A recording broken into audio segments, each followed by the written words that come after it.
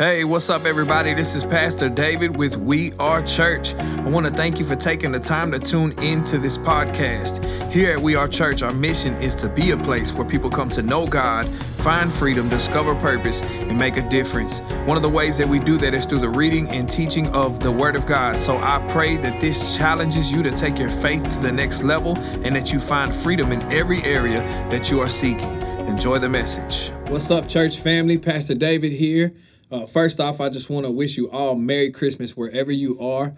I hope that you got your families with you right now, gathered around to hear this message. I'm so excited to jump into this message tonight and just talk about the birth of Jesus and what that means for us who follow Jesus and who believe in Jesus. So if you have your Bibles, let's turn to the book of Matthew, chapter 1, verses 20 and 23. And as you look up the scripture, I'm just going to catch us up to where we're at right now in the book of Matthew. So the beginning of Matthew starts off with the genealogy of Jesus.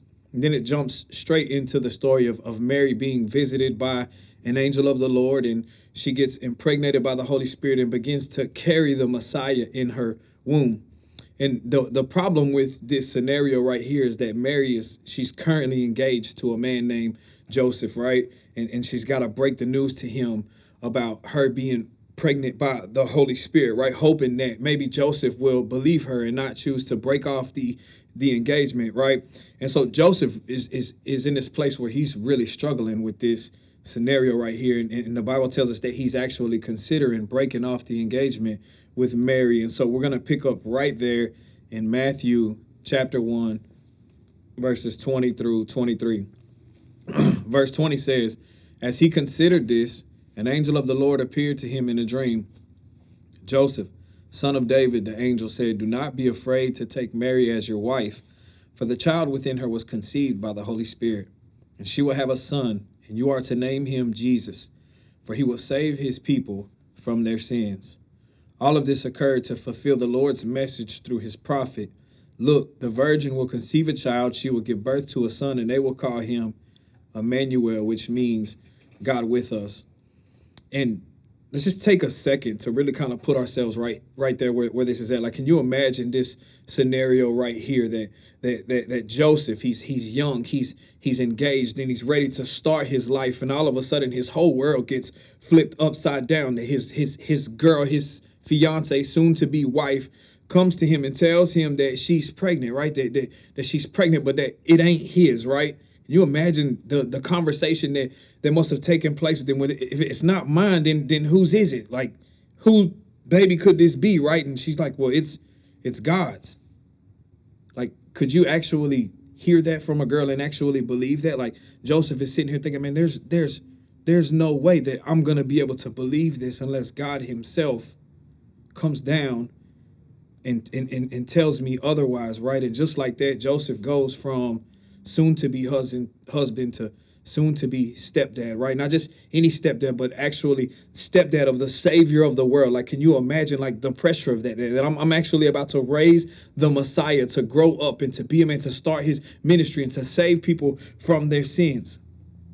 And I'm sure you know how the rest of that unfolds. Joseph, he accepts the call. He takes Mary to be his wife. And we don't hear too much about Joseph after that, but we see that Joseph holds up to his end and he raises Jesus to become this mighty man, right? This God. He raises him up to become a man, and Jesus starts his ministry. But there's something really beautiful here in this short text, right?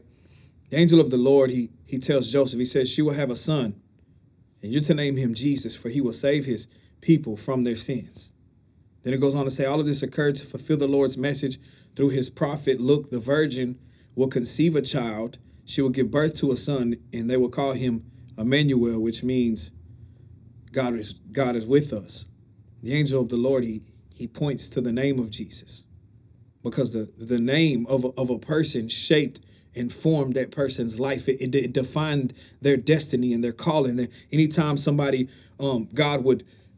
anytime a name was given to a person, it was to determine what road and what path they would take in their life, right? And so the name given to Jesus is so significant, and he points to this name. And he gives Jesus two different names here, two names that were given to the Messiah in this text. And I really want to break down what those two names are. The first one is Jesus. So the name Jesus is translated from the Hebrew and Aramaic.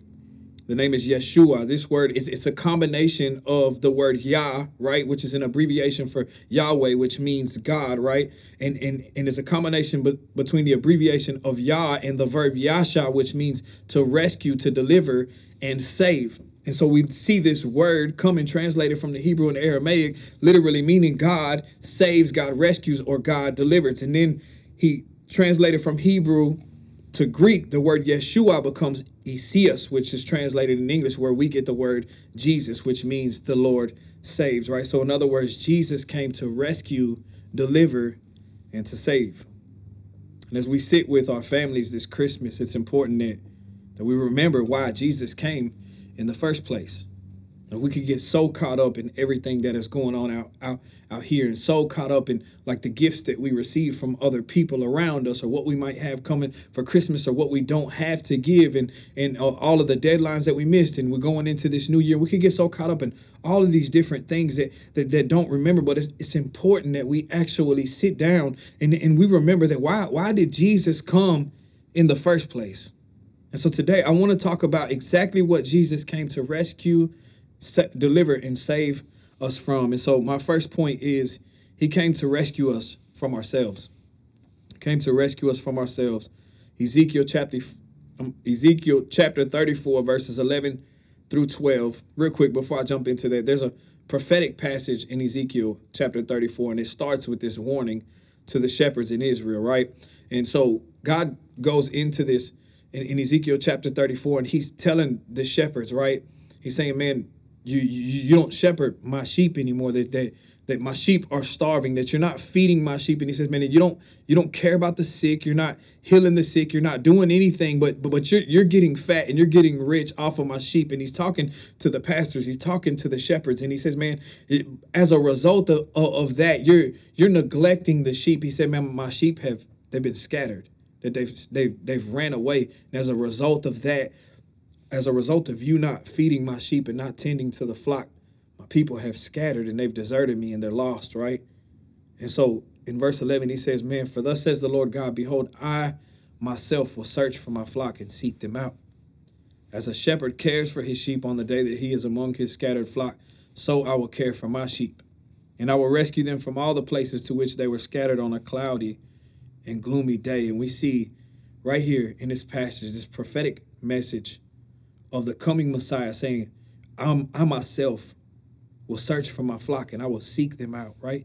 As a shepherd cares for his sheep on the day that he is among his scattered flock, so I will care for my sheep and I will rescue them from all the places to which they were scattered on a cloudy and gloomy day. Like, what a beautiful passage, right? That God goes from rebuking these false, self-centered shepherds and says, man, I myself, because since you've neglected to take care of my sheep in my flock, and you've gotten rich and you've gotten fat off of my sheep while they're out there starving and you haven't tended to them, he said, I myself will search and seek out my lost sheep. Like, how beautiful is that? That God said, man, you know what? Man has failed you, right? That everybody in this world will fail us. He said, man, all of these things have been against him. But Jesus said, man, you know what? I myself, I'm gonna search and I'm gonna seek out the lost sheep. He says, I will care for my sheep and I will rescue them from all the places to which they were scattered on a cloudy and gloomy day. I want to talk about a few reasons why the children of Israel were scattered. Some because of neglect, but some because of disobedience, right? If we look all the way back to the beginning of the Israelites, right, where Jesus sends Moses to Egypt, and he sends Moses to go to Pharaoh and tell Pharaoh to let his people go, right? And he's man, I'm going to deliver my people out of the hands of Pharaoh, and I'm going to bring them into this promised land, a land flowing with milk and honey, that everything that they ever need or desired is going to be there. And I'm going to take care of my people, right? And so the Lord delivers them out of the hand of Pharaoh, and almost immediately the people started murmuring and grumbling and wanting to go back to where they were, thinking that the Lord wasn't going to take care of them after the Lord proved to them time and time again that he was with them and that he was going to take care of them. And so eventually they end up in the promised land, right? They enter into the promised land. And it isn't long before they enter into this promised land that they began worshiping other gods, right? They started intermarrying with different races and religions and started worshiping these other gods and completely turning away from God until they didn't want anything to do with God. They were just so concerned with, they were just so absorbed in everything that was going on around them and all these different idol worships, all this different idol worshiping, right? And the result of their sin, like, brought them to be driven out by their enemies. That God said, if you don't want me, if you don't want to choose to follow me, if you're not gonna accept what I'm trying to give you and actually worship me, and you want to worship these other gods and these other idols, and he said, man, I'm gonna leave you to your own devices, and let's see how life really gets for you, right? And so God left them to their own devices, and their enemies came in and they drove them out to different lands, and then they got divided among each other, and there was no unity until eventually all 12 of the tribes were just scattered out through all of these different nations. They were scattered, right? And I don't know about you, but I've been there. I've been that person running from God, strung out on drugs, that my mind, soul, and body just deteriorating, helpless and hopeless, right? But God, he would be so rich in mercy that every time I cried out to him, he would snatch me out of the pits. He would clean me up. He would restore my life, only for me to forget what he did for me and start to believe that I did these things on myself, to eventually turn my back on him and go back to the things of the world, right? But God rescued me from myself. He rescued me from myself. And how did he do that? He continued to seek me out, always, constantly seeking me out and pursuing me. He never stopped chasing after my heart. He never stopped chasing me down. And until he actually grabbed me, and eventually he rescued me, not just from what was going on around me, but he rescued me from myself. I want to tell you today that the Lord is madly in love with you, that the Lord is not mad at you. He's not angry at you, that he is madly in love with you. He wants to rescue you from yourself today. Maybe you say, David, man, you don't understand. You don't know what type of life I'm living. I'm too far gone. Maybe you just broke away from a really bad marriage. Maybe you just went through a divorce. Maybe you can't stop using drugs. Maybe you rob. Maybe you steal. Maybe you lie. Maybe you denied God. Whatever that thing is. Maybe you're in that place. You say, man, David, but I burned every bridge that I've ever crossed. That God would not want anything to do with me. But can I tell you that Jesus didn't come to call those who think that they are righteous, but he came to call those who know that they are sinners. And when you know that you're a sinner and that you can't break free from the things that you are struggling with by yourself, maybe you'll just get desperate enough to call out to God and allow him to rescue you from yourself. Second point is Jesus came to deliver you from bondage. Jesus came to deliver you from bondage. Luke chapter 4, verses 16 through 21 says, when he came to the village of Nazareth, his boyhood home, he went as usual to the synagogue on the Sabbath and stood up to read the scriptures. This is Jesus. The scroll of Isaiah the prophet was handed to him. He unrolled the scroll and found the place where this was written. The Spirit of the Lord is upon me, for he has anointed me to bring good news to the poor.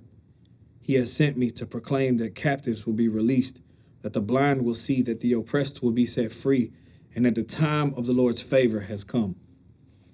He rolled up the scroll, handed it back to the attendant, and sat down. All eyes in the synagogue looked at him intently. Then he began to speak to them. The scripture you've just heard has been fulfilled to you this very day. Like, imagine this, like, talk about a mic drop. That we see Jesus, right? Whose name in itself means God rescues, delivers, and saves. Reading the prophecy that was given about the coming Messiah, right? Reading the prophecy that was spoken of about him. Can you imagine, like, the type of authority in which that was read. Can you imagine, like, the people lean all over all through Scripture? We see people say, "Man, we never heard anybody speak with such authority." When they talked about how Jesus spoke, and so he's there, that he's reading, "The Spirit of the Lord is upon me. He's anointed me to bring good news to the poor. He sent me to proclaim that the captives will be released, that the blind will see, that the oppressed will be set free, and that the time of the Lord's favor has come." It says all eyes in the synagogue looked at him intently. It's in the scripture you've just heard has been fulfilled this day. Can you imagine people who don't know him, like, leaning over to the person next to them, like, who is this? Like who is this dude right here? His name is Jesus. And immediately when they would hear his name, they'd be like, "Hold on, wait, what's his name? Isias, Jesus? That he came to save people from their sins? Like that's his name? Like, could this possibly be him? Like, is he really the savior of the world? Is that why he speaks with such authority? Is that why he can perform miracle signs and wonders? Is that why he isn't scared to challenge the Pharisees? Like, what is this really who we think it is?" Like, place yourself there for a second. It's been 400 years. At this point, it's 400 years since anybody has heard from God or seen anything like what they're witnessing right now in the times that Jesus is walking this earth and healing the sick and opening the eyes of the blind, right? Sin is rampant among them. Sickness is rampant among them. Religion is rampant. The spiritual dryness is all they've had for 400 years. And Jesus comes in swinging. He says, "Hey, what I just read to you, like, I'm that dude right there. What I just read to you, I'm that dude." So I want to ask you today, like, where are you at with God right now? Like, what does your life really look like right now? How is your struggle with sin? I asked it last week. How is your struggle with sin? Like, if you were to get real and you were to get honest right now, like, take the mask off, like, nobody around to hear you. No need to put on any front. Like, today, just you and God. Like, where are you at? How are you doing with your struggle of sin? And how are you doing at this thing called life, right? Jesus said, "Man, he sent me to proclaim that the captives will be released." To proclaim that the captives will be released. How many of you know that you don't have to be behind bars to be in prison, that you can be imprisoned up here, right? Some of us we're living in this prison of anxiety, in this prison of depression, in this just prison of sickness and addiction and lust and all of these different things, that we're living in these prisons in our minds of insecurities, and that we can't break free. This for some reason, this thing has got such a strong hold on us, and we're captives to it.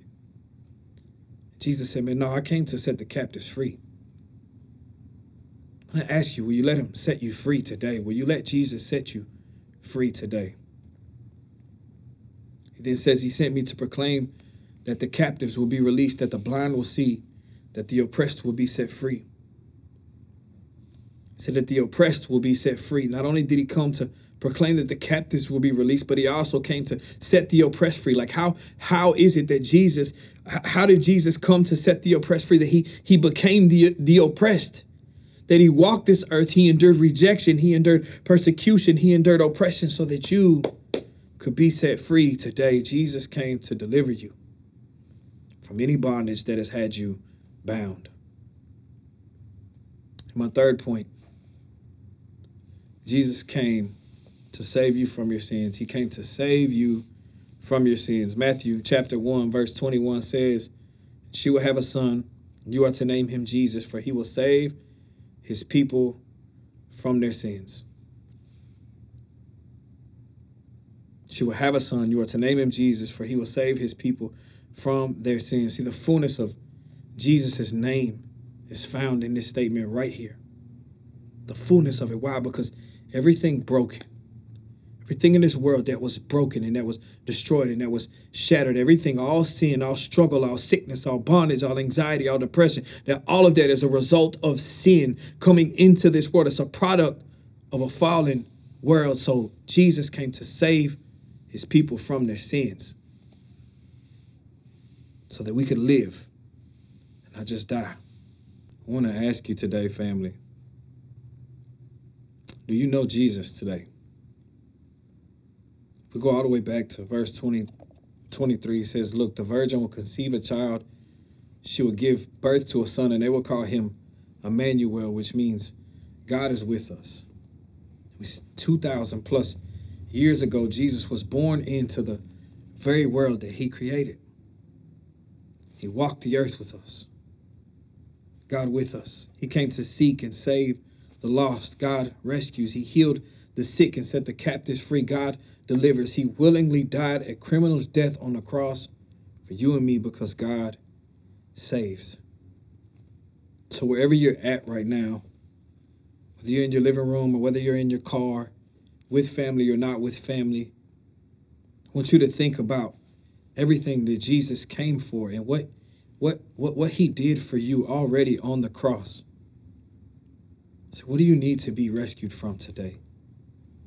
What do you need to be delivered from, and what do you need to be saved from? Bow your heads with me.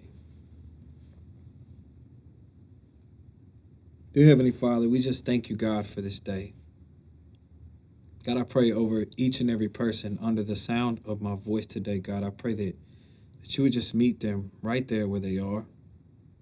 Pray for every person that is struggling today, God, that you would send them a peace, God, like never before. God, we thank you for sending your Son into this world to walk, live, and dwell among us, to be crucified and die a criminal's death on the cross so that we might live for you. So, God, I pray that this Christmas, God, that you would remind us of the gift that was already given for us. And we thank you for that. We thank you for your hand on our lives and on our family. We love you, we honor you, and we praise you in Jesus' mighty name. Amen.